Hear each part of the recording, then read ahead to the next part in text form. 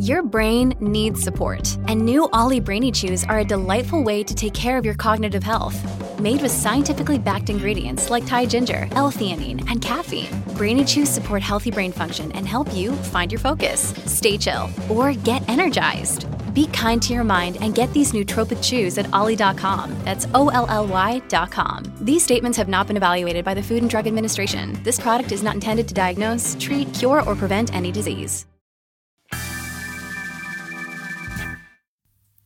Hello, planet Earth. How you doing? I am Chris Machete Cochran, your favorite comic book artist / cult leader. And look, Brenton H. Donnelly III is back. Oh, there he is.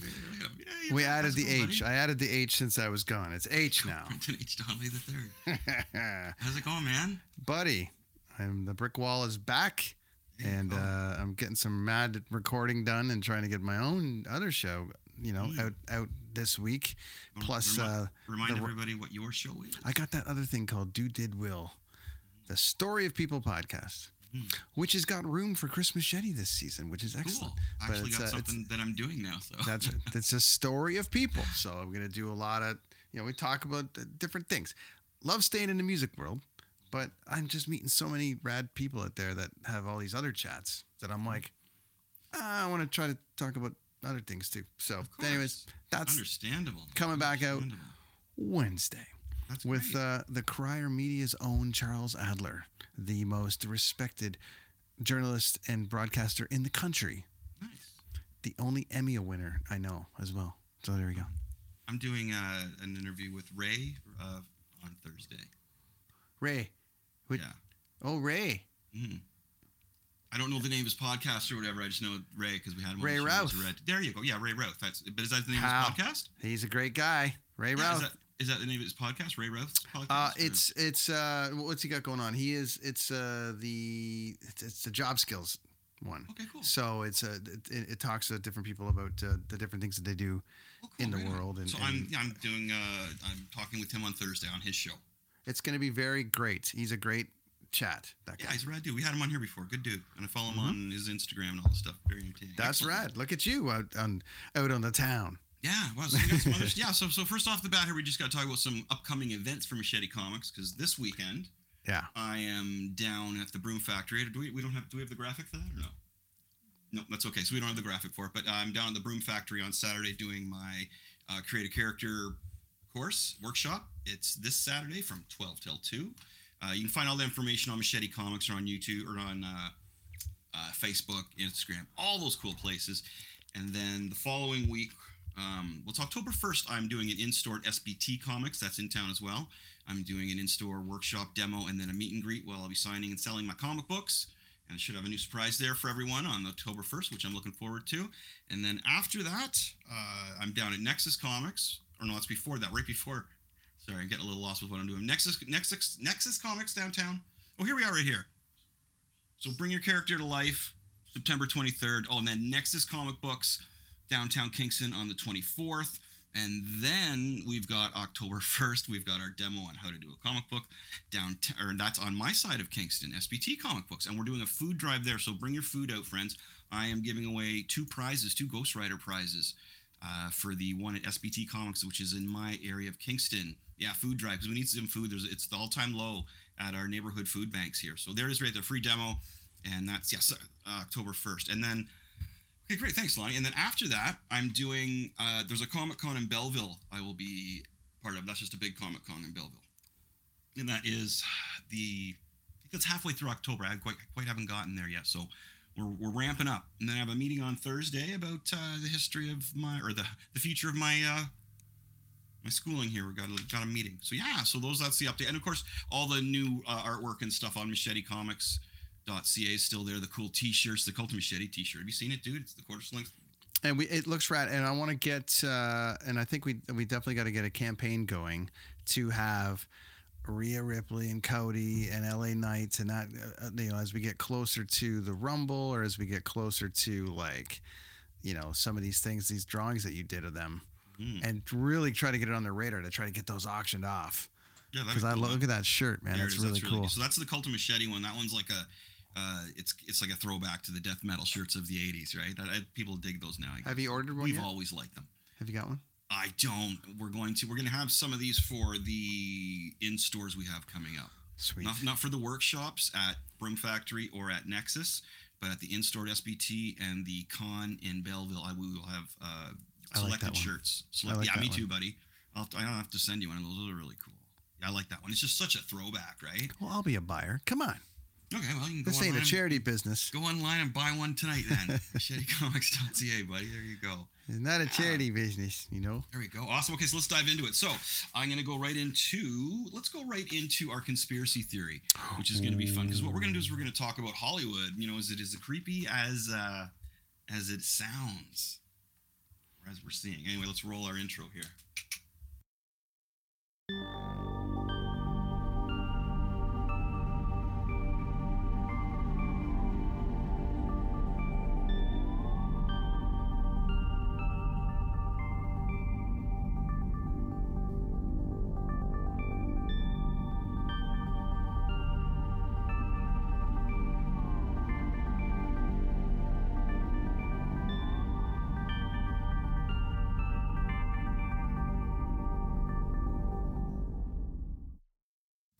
How can you not wave back to the aliens? Always everybody fun out there's watching seeing those guys. Aliens, my friends. Hey, before you start, just I got the rankings today.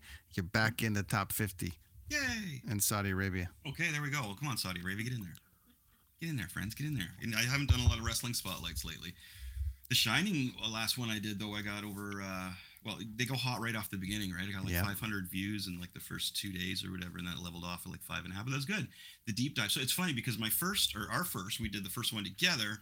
Yeah. Was the deep dive on Eyes Wide Shut movie, and it is at a respectful 600 right now. And now I did the Shining deep dive, and it's at a respectful 5.5, which is respectful in our line of work here, right? So anyway, what we're going to do here in our conspiracy theories is Hollywood. And we're going to talk about some. What I did is I know a whole bunch of them, right? We Brent and I were discussing this before. We could take this so many different ways, but we're going to take it more. We're not going to go the Danny Masterson way. I'm going to take a little more fun. So here's one that I found here, and I don't know. So what I want to do is bounce these off of Brent too, and see if he's ever heard of any of these ones. Now, here's my first one: conspiracy theories in Hollywood. That Ben Affleck and Matt Damon did not write Good Will Hunting. That William Goldman actually wrote it, the guy who did Princess Bride.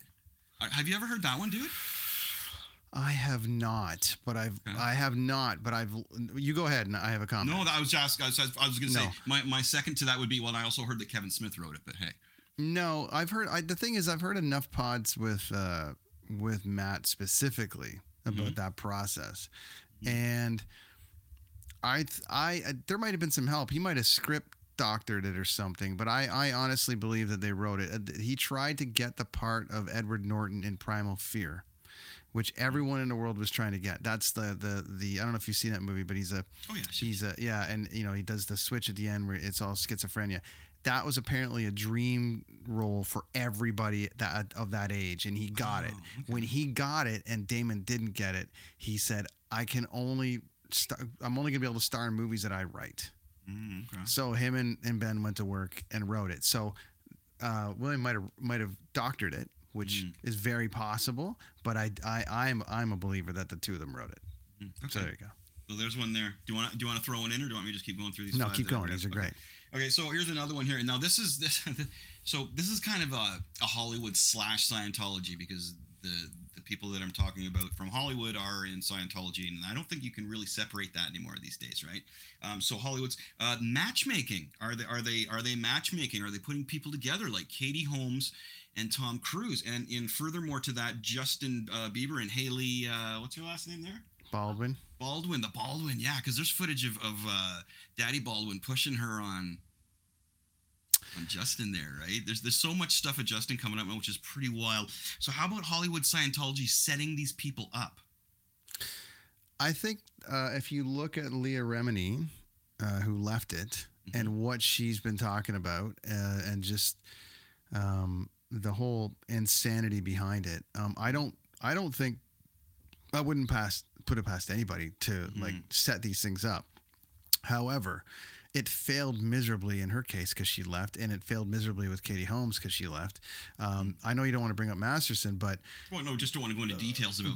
But I mean, he certainly used that church as a means to cover up, and then they ran as fast and far as they could once he got nailed, man. So it's a very interesting thing. Travolta, like Cruise and Travolta seem completely untouchable out of that group, and we all love Cruise, and we'll go see Travolta, and so I don't know. I think it's kind of like it's that thing over there, but we're still gonna watch him. Not everybody gets that pass. Like, no one's watching Gary Busey movies anymore. That guy's, Do you think Hollywood sets people up? I think Hollywood sets people. I think Hollywood sets people up. Yeah. Kardashian and Kanye there seemed like it was kind of set up at first too. I don't know. And then what's the other one there too? Of course, your favorite guy there, Machine Gun Kelly. And Megan Fox. That seemed pretty hokey. And that seemed more something like Megan Fox was kind of conducting to me than anybody else. But who knows? But so, do you think that Scientology hooked people up? I don't just leave it in Scientology world. I think so. Scientology and Hollywood. You think? And then Hollywood, yeah, because I think that these kids. You look at Corey Feldman, your buddy. Like, it's insanity in his world, and he's getting divorced again, and all the rest of it. And the bit about. You look at Randy Quaid, how insane he went. And he's hiding up here in Vancouver, like, to get away because the Hollywood people that control everything are gonna kill him because part of his thing was that he didn't go out with somebody that they wanted him to. There's a whole bit there. I do believe it, but I think these kids, there's so many good ones too, like Bateman, that came through the system that is relatively normal, it looks like, and wasn't, and he's Blossom made it through. I forget what her Mia Bialik. Mind you, Bateman is with Paul Anka's daughter. But there's all those. They're all hanging out together, doing shit from baby time. There's a fine, like, you tell. Yeah, it's weird. Some are set up, you think, and some probably naturally. Yeah. Okay, so you're saying a nay to the Ben and Matt one, but you're saying a yay to the Scientology and Hollywood match being okay. No, I like this one. I've always liked this one because I remember this. So Marissa Tomei wins Oscar for Best Supporting Actress. Jack Palance made an error, and he read it wrong, and it was between Vanessa Redgrave, Judy Davis, and I didn't read which one of them should have won or whatever. But so the conspiracy theory is that the Jack Palance just read it wrong off of the envelope. This is the third time I've heard this. One of my favorite podcasts right now, I told you before, is called The Rewatchables. Right. And they did one of their Rewatchables was on My Cousin Vinny.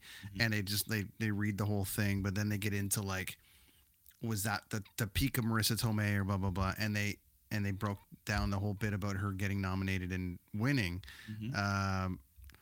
But they also made a really great point that she probably won it in error.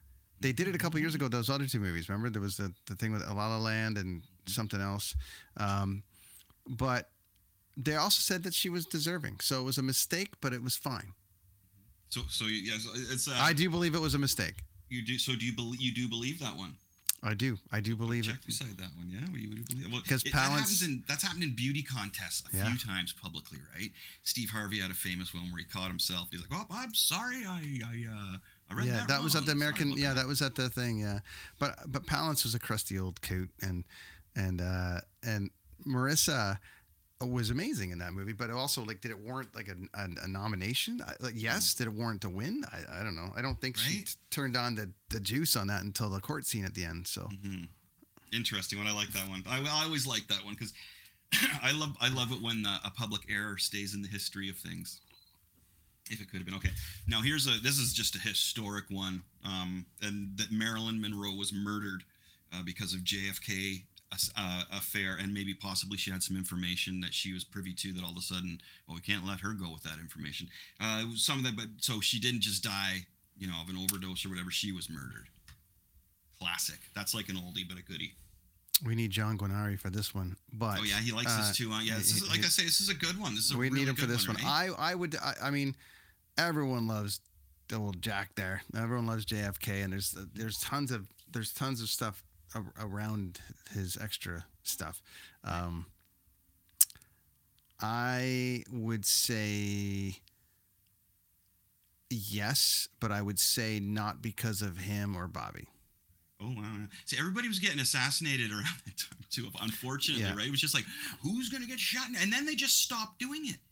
You know what I mean? It was, I think, like that just stopped. It's like now it's just random sick people killing innocent people. The thing is I don't know. I just, I don't put it past any politician to do something dirty. Fine. But I just feel like...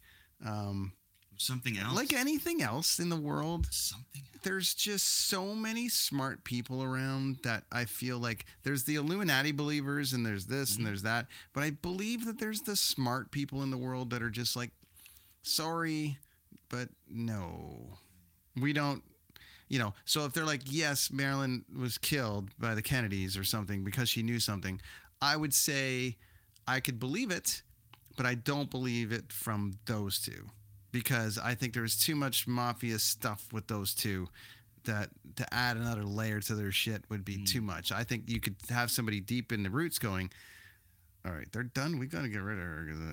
Right. Great story there too. I like it when they like the entertainment, the Hollywood people kind of cross lines with the Scientology or cross lines with political figures a little bit. They kind of pull them out of their element, and then it gives it a little more twist to the story when that happens as well, because they're out of their element. The government people don't care about the celebrity figures as much as a celebrity does around their crowd. So I always find that little twist is great. It's a really cool twist in any story. So you're saying that yes, she was murdered. It's just that, like Marilyn Monroe. I think so. I think it's very possible. I'm kind of in the middle on whether she was murdered. Or she just had a hissy fit and like killed herself. I mean, options. Because it was a lot of pills. It was one thing I noticed, Brent. Sorry to interject one thing. Yeah. And here's one thing that I noticed is that these guys, a lot of the celebrities, nowadays they're dying from just taking a few of the wrong pills because they'll possibly forget they've taken one. Maybe twice during the day they forget they've taken one and they've taken 3. Like that happens. Heath Ledger, Philip Seymour Hoffman. That happens. But when you take back in the day, right? When you take a whole bottle, you're not mistaking it. And that's what they would do back in the day. I remember seeing that you see photos, there'd be a bottle of pills there, right? Or they look at The Wolf of Wall Street. When was the last time you watched The Wolf of Wall Street? Lonnie just watched it the other day, a few weeks ago. And then with the Quaaludes and shit. Right? That was only the 70s, man. Those guys were putting everything in the early 80s. It was like they're putting everything into them.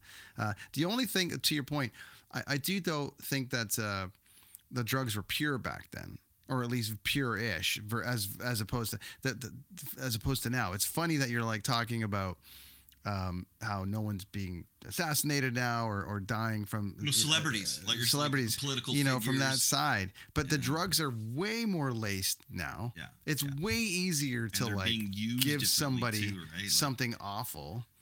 Yeah, kill somebody these days and clear it up. Unfortunately, did I say that? Yeah, it's just funny. So we got one more here. Yeah. And of course, you know what this one is. Kubrick and the moon landing, my friend. I got to do.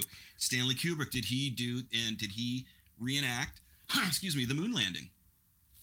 And just right off the bat, I got to say that I've seen enough of this to say that whatever we're being shown from the moon landing is not real. It's pretty funny. Some of it actually is kind of like, wow, what? And the fact that he did that movie, like if you watch 2001 Space Odyssey, of course, Kubrick guy, got to interject right off the bat on this, right? If you put 2001 Space Odyssey against Star Wars Return of the Jedi, all right, mentally, you got what, 1968 versus what, 1986 or something? 83. Hey, which one do you think's going to look better visually? You would be wrong because it's going to be 2001 Space Odyssey. How the hell? That's the big question. It's not, did he fake the moon landing? To me, it's like, wow, how did he get a hold of the stuff to make that movie, dude? Brilliant. Because I was having a conversation with one of our friends there who does hunting and stuff a while back, and he was like, Chris, I just don't get that movie. And I explained to him what I just mentioned to you, and he's like, holy shit, okay, I get it now. Okay, I get it. Wow, and he's thinking, wow, I thought that was like a late 70s movie, early 80s. No, man, no, that's the whole deal. So. And I love the way that he brilliantly played with us ever after until he died. So that's just but if you disagree with me, go for it. That's no, cool. Man. Yeah, I don't know where I land on the moon thing. I think they just. I just think they forgot to bring the right camera. I think they landed on the moon, but I think they got up there like, hey, let's get the pole right out and take a picture. Hey, it broke. It doesn't work with no gravity, man. And they're like, I can buy that. We got no footage. We have no footage of us being on the moon. What are we gonna do? Hey, let's get Kubrick. Kubrick, can you do this? Yeah, but you got to do this, and you got to make it so that I can use this and do any films I want, or give me, coupe de bois on my films. Do it. I think it's very interesting. I don't know where I land on the moon thing because I am not much on.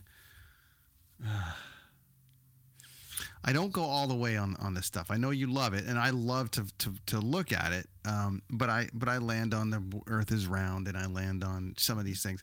I do believe, just given the fact that India just landed on the moon, and the footage is pretty close to the same. I'm kind of like,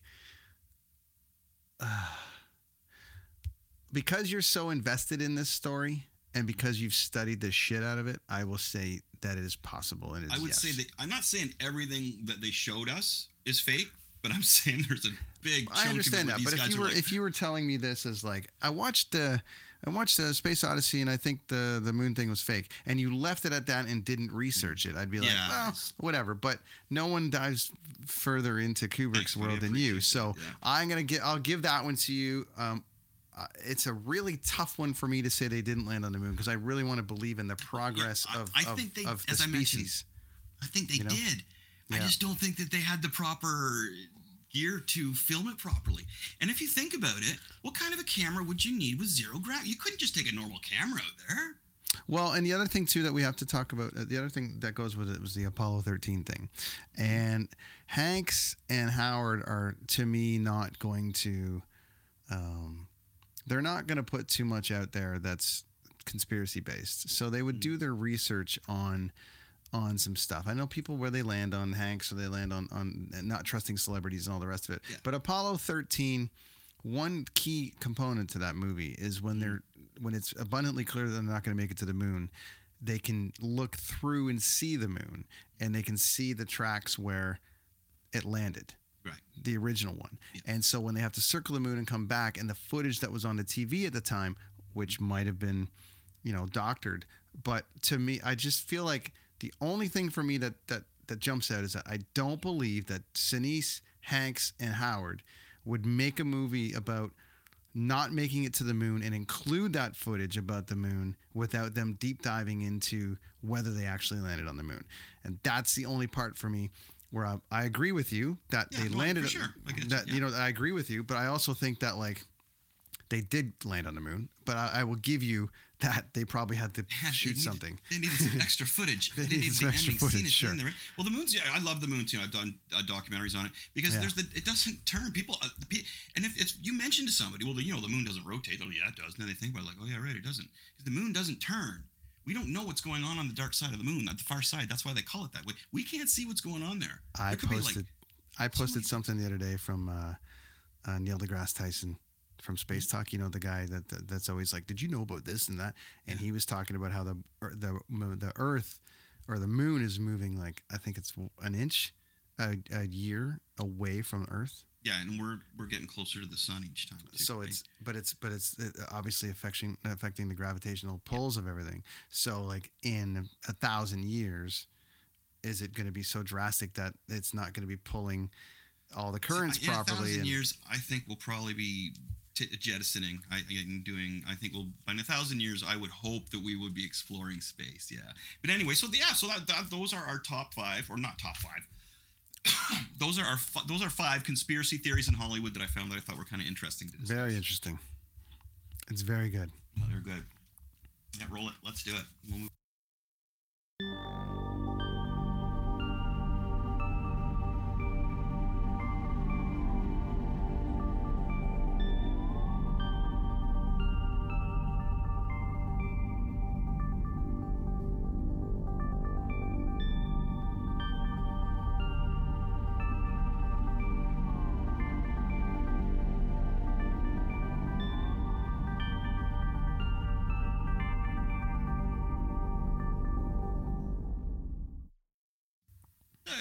Time for the comic book of the week. All right. And there it is. This is Marvel Universe #1. This is from 1982.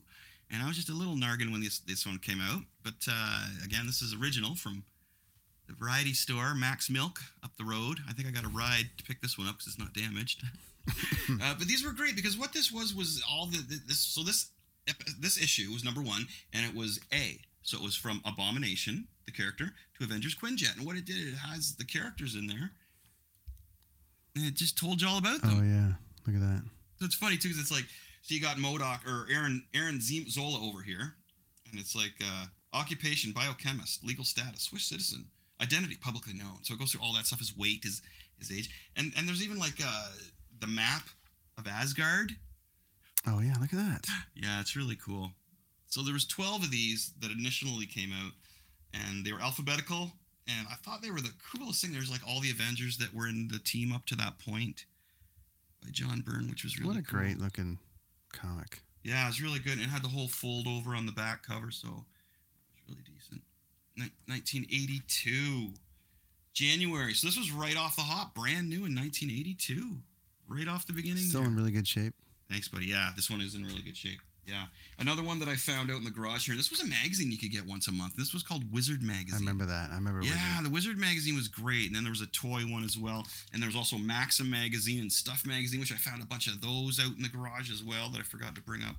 And this was cool because they also had like a price guide in the back for comic books. I remember that. We used to snag them from Toys Told Tales in Port Perry. Oh, yeah? Nice. Like snag them. It'd be like the poster would... Oh, you'd steal them. Hey.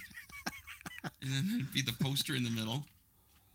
You get yourself in trouble now. The Port Perry. We went to. I remember going to science class after lunch, and guys would come in. It was the worst guarded store ever. Guys would come in with like full seasons of Upper Deck baseball cards and comic books, and it was like, man, yeah, it was not a guarded property by any means. Bad place to live in Port Perry, huh? Mine is not as in good shape, but it is the wonderful 1982. Speaking of 1982. Sorry, actually, this one's 62. Sorry. Oh, wow. I thought it was 82. I was looking at the... That's a big difference there. No, hold on. I was just looking... It's so... I'll be able to tell you once you show me the cover. It's 82 or 62. No, it looks... I think it's 82. It's 82. I see the second print. Okay. Sorry, it's 82. Sorry. I had to take the glasses off to look at it. Look at that shit. Mm-hmm. My first Ghost Rider. Oh, wow. That's an awesome one. Look at that. Look at that. I remember that issue. So I got this one given to me. And I just remember being like, wow, it's the coolest thing. It still smells like 19. It still smells the same. Has it got an ad for Megaforce on the back? Yeah, it's a Megaforce ad on the back. Oh, you got to put that. You can watch that for free on YouTube. You will laugh and laugh. But it's so awesome. Are you man enough for Megaforce? Jeez, look at all this stuff. And all the great things that we loved about the comics back then, which is all the cool stuff, prizes for cash. Yeah, you'd sit there and pick you'd pick ones that you would like the most. Letters. They had the Ghost Riders. Yeah, they had the people writing letters. Jeez, look at all these. Earn their own money, their own spending money. Oh, yeah. Like, what are you going to do? Apply for a job in Chicago when you live in Toronto? Like, it's just the funniest thing, right? It is. Bubble Yum's still around. Some of these ads in here are just like... they really take you back, huh? Yeah, because I had some really cool... But it also reminds me of being young with the brain of like the creative brain. So you're looking at these things, and then I was a big wrestling fan then. I got into wrestling in like 85, 86, but 88, 89 when they had the fantasy wrestling, you know, and I had a guy, you had to mail in. Oh yeah, I remember you mentioning that. So I had a guy named Stud. That's so cool. And then you get the letter every 2 months, and it'd be like, Stud won the belt this week, and you're like, I'd run up and down the house. I'm like, I won the belt, and then I lost it the next week. But this world created like an abundance of creativity amongst kids, and this is the one thing that I think that is lost amongst these kids now, is that, you know, you go through these things, you see these ads, and you're like, oh, I can get into a Dungeons and Dragons set if I just mail this page in. Or I can get like all the free shit you used to get, because you used to get mail. Mail was great. Yeah. Or I love the thing was just send us 10 cents and we'll send you a catalog, stickers, and this pen pal. God, I owe Columbia House at least $800. Ooh, remember that? Columbia House. There's Mile High Comics. I remember Mile High Comics. Always had the centerfold of sails. Look at this last frame shot here. It's just great. Mm-hmm. Oh, that silver or the Bronze Age art is just amazing, dude. I love that stuff. Anyways, that was the first Ghost Rider, and then I had a few more after that. And then when they came back out in like '90, I think it was '90 or something like that. Yeah. I got number 1 and I got 2 and I got the first 5. There you go. So they're sitting over there. Nice. Good. I like those ones as well. Yeah. Yep. Okay, let's hit our top 5. Are you ready? All right, let's do it. These are the top 5 years that I prefer musically. So just my favorite top 5 music years. Are you ranking it? So there's number 1, your number 1, or is it just 5 that are on your list? Here's what I'm going to do is I'm going to go from like the 60s through to the 80s. Okay. Or to 91 is what I'm going to go from. I think we're going to be pretty close on the same. We could be. So I'll throw one out there and you throw. So I'm just going to go in numerical order kind of thing, right? So my first one, of course, is 1969. And that's when Zeppelin came out. The Beatles released Abbey Road. Yep. And of course, Woodstock. That's such a huge year for music. And anytime you look back on any kind of history, or I do on music, that was a big culmination of it. And, I think everything kind of died with it after that with the Manson shit that went on. Mm-hmm. That was it, right? That was the culmination of it right here is 1969. And that Beatles album, of course, crosses over to so much stuff, including the movie The Shining. If you didn't see my deep dive on The Shining, you can see it on YouTube channel. But wow, that is those 2 albums there are just, can you imagine the world without those 2 albums? That'd be pretty crazy. Or without Woodstock. So that's my first choice would be 1969, dude. What are you saying? All right. I am spending a lot of time in the 80s and the 90s. Mm-hmm. That's okay. You do you. I think I got to go 1994. Mm-hmm. There's a lot tied to that year. Mm-hmm. It's the beginning of Machete. Mm-hmm. Green Day's come out. The Offspring come out. A lot of things was coming out of your house at that point. But it was also the end. It was also sort of the uber end of hair metal ish. Like it kind of, that was the end. Like, I mean, they got a few years out of 92 to 93, but it really went away. And I just remember like when we started the band, and I've told this story before, but I wanted to do like some Tesla covers and shit like that. And you're like, no, we're going to be an original band. But that was a byproduct of coming out of that hair time. And then me holding on to some of these great records that came out in 94, which was like, all right, Tesla are still trying, and they put a great record out. Warrant put a killer record out. Skid Row put an amazing record out at the end of 93. Like, I'm just saying, all these bands that I was holding on to, Anthrax, all these bands that were like 94 kind of like wiped out that era, but it also introduced us to Green Day. You had Green Day earlier, but the rest of us got Green Day in 94 with Dookie. You've got Pearl Jam's third record is out. You've got Holes kind of there. You got Soundgarden, Super Unknown. Jeez. Big indie scene in Canada too at that time. Yeah, right? a massive. Oh my God, it came. Matthew Sweet from the Downward Spiral by Nails. I was never a Nails guy, but it was just everywhere. So it just represented me leaving high school, joining the band, and starting that thing. So that's 94 for me. Gotta like that one. Okay, I'm gonna move on to my number. In the numerical order. I'm going to 1975 now. Okay. This was just insane, man. If you dial this one up, first you got Queen, A Night at the Opera. All right, and that gave you Bohemian Rhapsody. But that Queen album is that's a changing album. Fleetwood Mac Rumors is just one of the best pop albums of all time. My Lord. Kiss Alive, come on, right? That's, it's like, dang.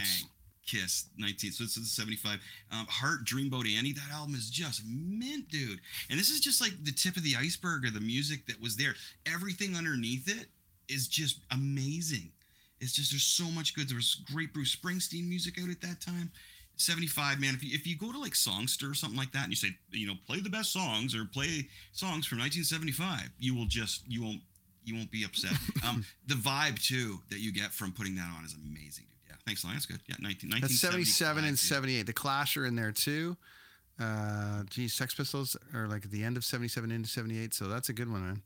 Well, 75 is what I picked. Or 75. I'm saying, but they've got, yeah. So you've got 73, sort of that 74, 70, it's kind of like 73 had a big year, and then 75. Like it was like 70, everyone had that. Mint, dude. It seems like there was so much music too that year that was just so good. Okay, I'm going 87. 87 for me was pivotal. That was like 11 years old. And Guns N' Roses, White Snake. Cult. The Cult was huge. You had the end of 86 with Metallica, me just kind of discovering them around that time a little bit. I really dove in after Justice in 89, but that was sort of like the time frame of 87 time. Some of my favorite albums are around there. The hair thing was in full effect.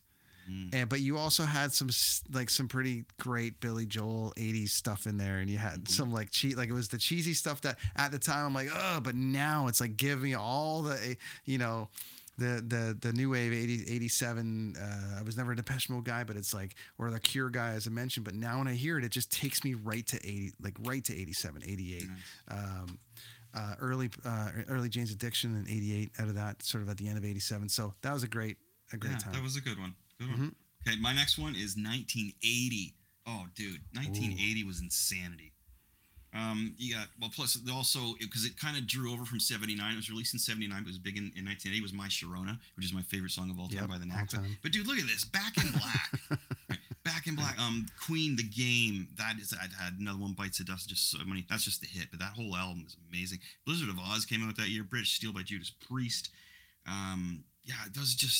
Those four albums there, and again, it was just like the iceberg, because below it was just all good music. 80 was when rock and roll was kind of perfecting itself and kind of getting itself ready for metal. You know what I mean? It's like, wow, okay, this is starting to shape up. It's starting to get there, and then we hit the other year that I like here is when that kind of perfected it a bit. But yeah, 1980 was a great musical year. Another one you can just say, hey, Google whatever, play the best songs from 1980, and you will not be unhappy. My first record was Motley Crue's Too Fast for Love.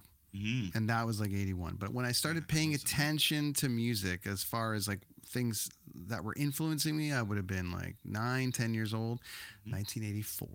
Nice, I got that one. That's so 84, we get Thriller. Oh, wow. We get Bon Jovi. Yeah. We get Like a Virgin. That's Prince, we get Purple Rain. Springsteen. We get, oh my God, Van Halen's 84, which is like the greatest cover of all time. Look at this. Here we go, buddy. Look at this. Ride the Lightning. Look at that Madonna cover. There's my staple God. Right there.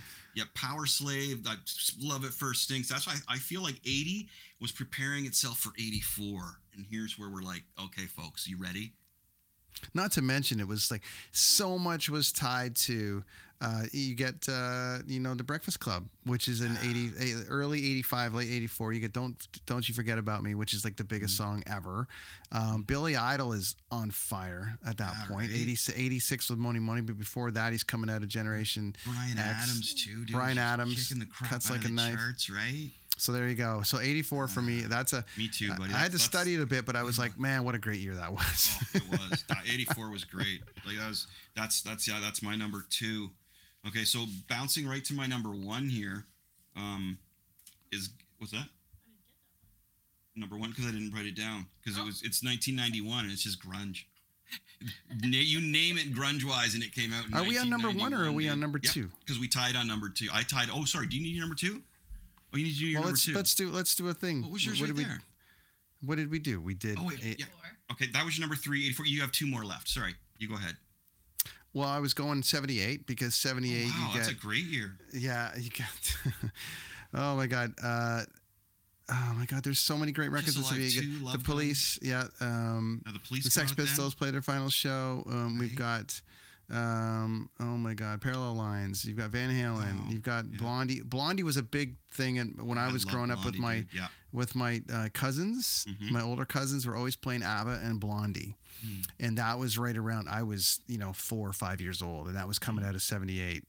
So that was great. Chic. That's funny. Chic. So we had Chic on a couple of festivals this summer. And they write all the, yeah. So it was just funny, like they're around. But that's amazing. That was a great year. 78 is another one. I there's a lot. But I tie with you on 91. So 91, that's number one. Yeah, it's the year that grunge broke because it's like Pearl Jam's there, Soundgarden's there. 1984. I forgot. It was Rat in 1990. We're past 94. But yeah. So it was just all grunge came in. You can't. It's hard to just pick one band because it was the whole movement. The whole movement came in. So that's just it was the thing that I'm looking back on now about that year or those few years is just being a part of it was cool because I think that's probably the last time we're going to get a real shift in the music industry like that. You know what I mean? That was like the Bank of Canada dropping the rates to 2% or something. I'm with you, man, because I am trying to think, and I don't want to be old guy from the porch or anything, but I'm like, we always go, oh, this generation's going to sound like this, or just this generation's going to sound like that. But there hasn't been a change out of music. Hip hop has changed.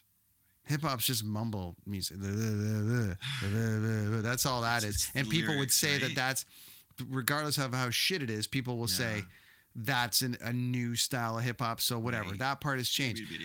Rock, no, metal has stayed the same, but it's got a little bit more progressive. Straight rock, you kind of had the indie thing a little bit with the Killers and the Strokes, and that was a byproduct of the grunge thing. But grunge changed the fashion and everything, though, right? I know. All of a sudden, people were dressing like Canadians, and the only thing that's really getting shit, the only thing that's really getting, which I think the shift in the music has happened now, is that the music is now so commercially pop that it's hard to do, like when they're giving out a rock award and you've got the Foos up against like AJR, Imagine Dragons. Up like the lines are crossed. I'm just saying the lines are crossed. It used to be in 1991. The top metal band was Metallica, Guns N' Roses, Skid Row, and Poison or something. And in maybe the top thrash bands were Slayer, Megadeth. But it was very defined. Now rock is just like if it has an inkling of guitar, it gets nominated. But it's not necessarily the case. And I don't see what could possibly come in now and do the big stroke guitar and be like, that's something I've never heard before. It changed everything. And to be a part of that was pretty cool. Because I was one of the guys was had the long hair and everything. And I heard this and it was just like, whoa, this is new. This is actually new. It was an attitude. It was an approach. It was a sound. It was the way you dressed. So yeah, that's a cool one. So we both agreed on that. That's good.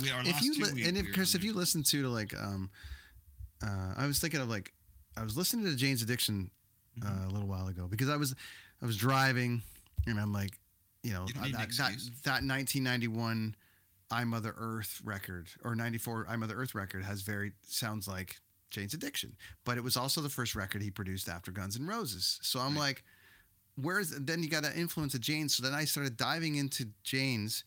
And going back as far as 88, and nothing sounded like them. Yeah. But who did they get to tour with? Well, they had to go out with Poison, and they had to go out with Skid Row. Right, I remember that. Because those bands were like whatever, right? And kudos to like Guns N' Roses and them because they took out Faith No More and they took out those bands to kind of give them a shot at like early Soundgarden. Nothing sounded like fucking Rusty Cage. Are you kidding me? Craziness. Even the metal guys were like, "What the fuck is this?" Scream, holy shit. And the riff was really good. And the cool thing is that it was, it was a guitar, bass, drums, and a singer. You could, it was pretty simple. There wasn't like a million effects on the guitar. And, kind of what they're doing with vocals today is anybody can be a vocalist. You can just trim it up. But anyway, yeah, so that was a good list, huh? I like that one. Top 5. Best musical years. Whew, and that's like that's a tough one to do. That's why we could have 5 other people on this panel that would have, I think top musical years, there's 2 different categories there. There's like factual, like what are the biggest records ever, and then our personal connection. Biggest impacts. And I did personal connection on. I always like to do personal connection because I find that if it's not a personal connection, then I don't really give a shit, right? You know what I mean? I just think about that time. Like I remember hearing, remember when Q107 used to play the Sunday night concerts. Oh shit, yeah. I miss even just what was it Sunday? What was the Psychedelic Sundays, man? Yeah. I used to love that back in the day, cranking it in the backyard and cutting the grass and fixing things up. Good times. So we got to end off with some wrestling here. So I haven't been able to talk to you about wrestling and CM Punk. So what we're going to talk about is what is the deal with CM Punk? The guy, I personally think, because he's straight edge, he's totally straight edge, right? I don't know how you could live your life being straight edge. That's just me. I would kill somebody. If I couldn't, like, just, relieve the stress with a nice double du jour or a couple beer, man, I would probably kill somebody. I haven't. I don't think I will, but in the past, I'm just saying. And so it just seems like he snaps. When the first 5 minutes when you wake up in the morning, I think he's like that 24 hours a day. When you first wake up and you do not make the right decision, so I better just relax here, and you want to tell somebody off from 5 years ago for some reason. I don't know. You're just waking up. You're clearing your head. I think he's like that all the time. And I think if he would just smoke a nice mellow double du jour, doesn't even need the alcohol, just. It's very interesting, this subject with this guy, because when he came to AEW, I was like super stoked. I'm like, here we go. Here's the second chance to do it and prove everybody that he's not a giant douchebag. You know what I mean? Or at the very least, to my thought and feeling was, with him going to AEW, he's now with that group of guys that think exactly like him. Not necessarily fuck the WWE or anything like that. It's just like, we're the smartest guys in the room, and now we have a wrestling promotion, and we're going to do this. And then the whole thing, the backstage thing with the Elite and all the rest of it, I think that, like, I still gave Punk the benefit of the doubt there, because I'm like, I still think he's smarter than a lot of the guys, even though they've built it up. Yeah. Just judging by the way he handled a lot of the things, I was like, I still think that he made some extremely valid points about, He didn't want Jungle Boy to throw somebody into a real windshield. And then when Jungle Boy did it, he had a comment at the screen, too. He said something to him, right? And then... That's the second part of it. And then when Punk showed up, people went to grab Punk and said, hey, what are you doing? They got him all cranked up. And then he started screaming at Tony Khan. I guess Tony Khan feared for his life and said he had to dismiss him. So prior to that, All In, there was a discussion. If you go back to Punk's comments before, Hangman Page and those guys had made a comment about how they don't talk to the elders about advice. Right. It was almost like, fuck them. We know everything. So Punk was like, oh, you know everything. Great. Well, then what happened was, I guess a little while ago, when he ended up coming back, Jack Perry, like Jungle Boy, was like, wanted to use like a real piece of glass on somebody. He wanted to hit him with a car. But no, this was the second part. That was the second part. This happened. This is why this happened.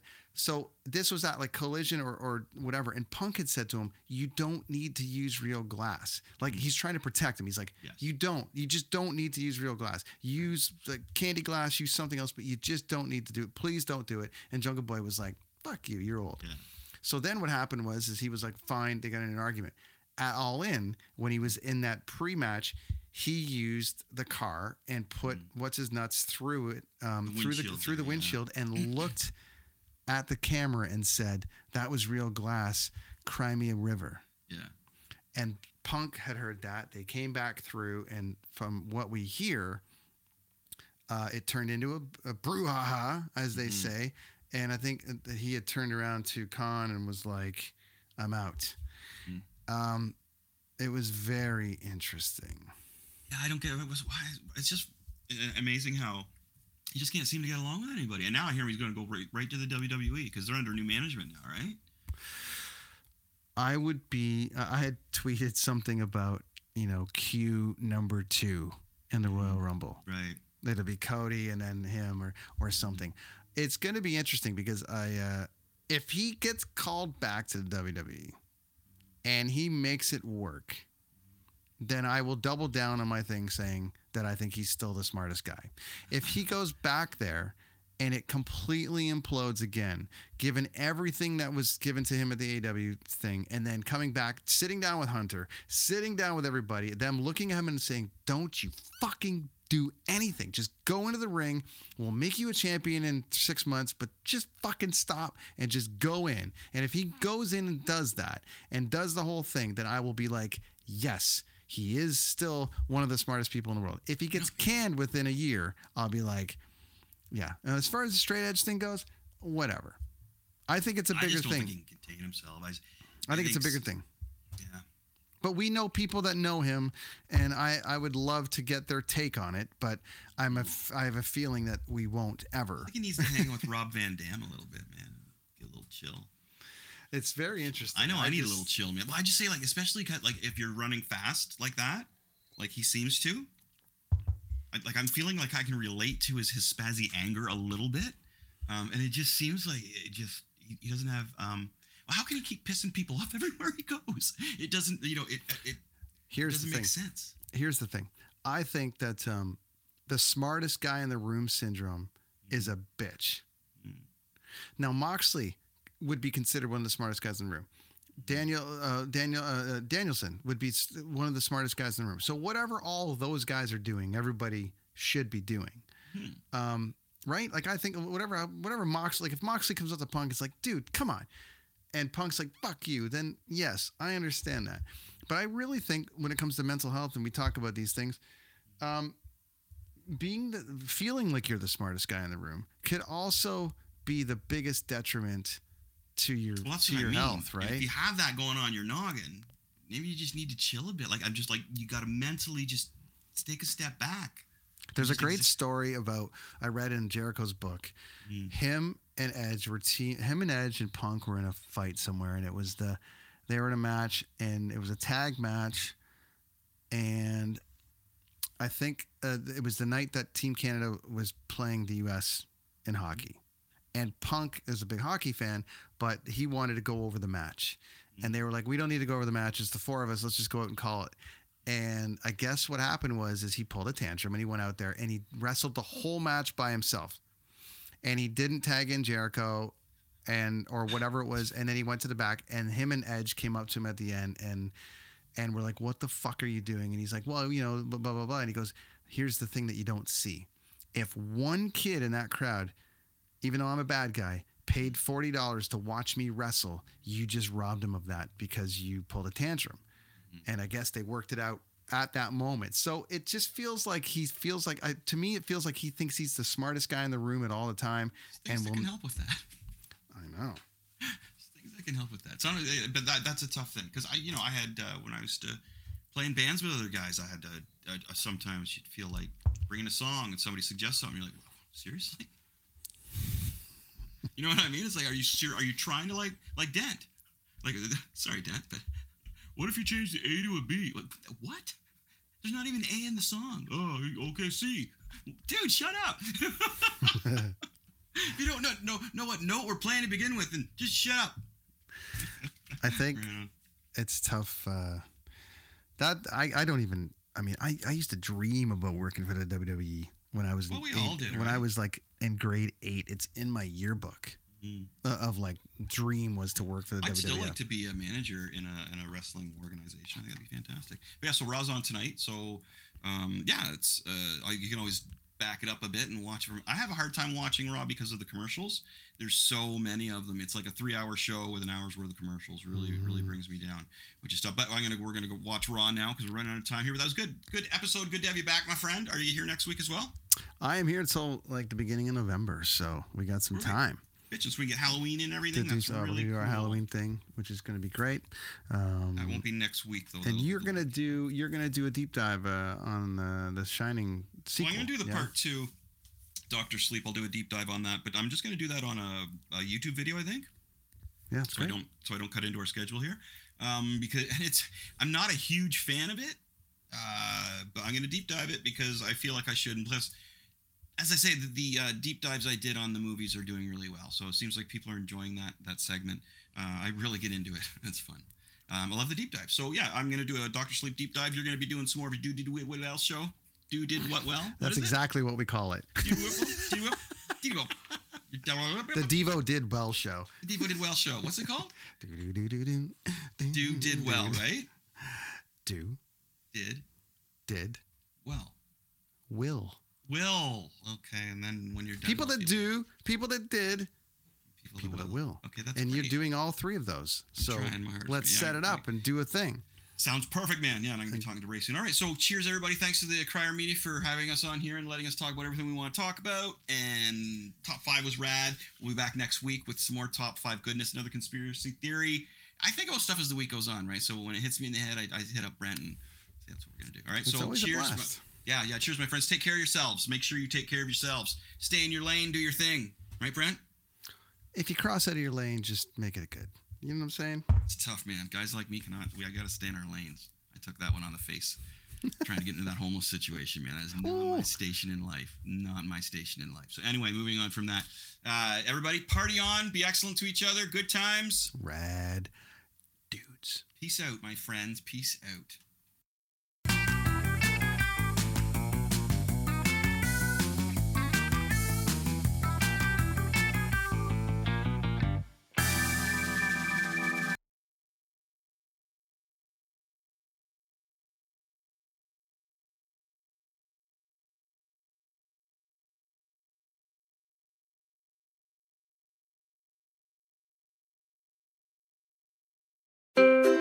What happens when we play outside? We become healthier, both mentally and physically. We become more creative and more focused. We connect with nature, each other, and ourselves. Let's Take This Outside, a new podcast hosted by me, Marianne Iveson, an aspiring outdoor athlete and nature lover. I speak to athletes, outdoor professionals, and scientists about their connection to nature, how it affects their performance, and everyday life. Let's Take This Outside, available on Apple Podcasts, Spotify, and Google Podcasts, and at letstakethisoutside.ca. It is your favorite girl. That's right, it's the Allie Mars, the one and the only. Everyone else just ain't me. I am the host of Welcome to Mars, a lifestyle podcast where nothing is off the table. I have come a long way from sex and dating and have transformed the new vibe to all things lifestyle.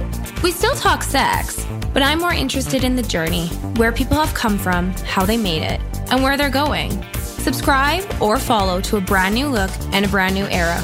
Welcome to Mars. Subscribe or follow on Apple, Spotify, Google, or at thealliemars.com. Because even with the new look, I'm still that same bitch you love to hate.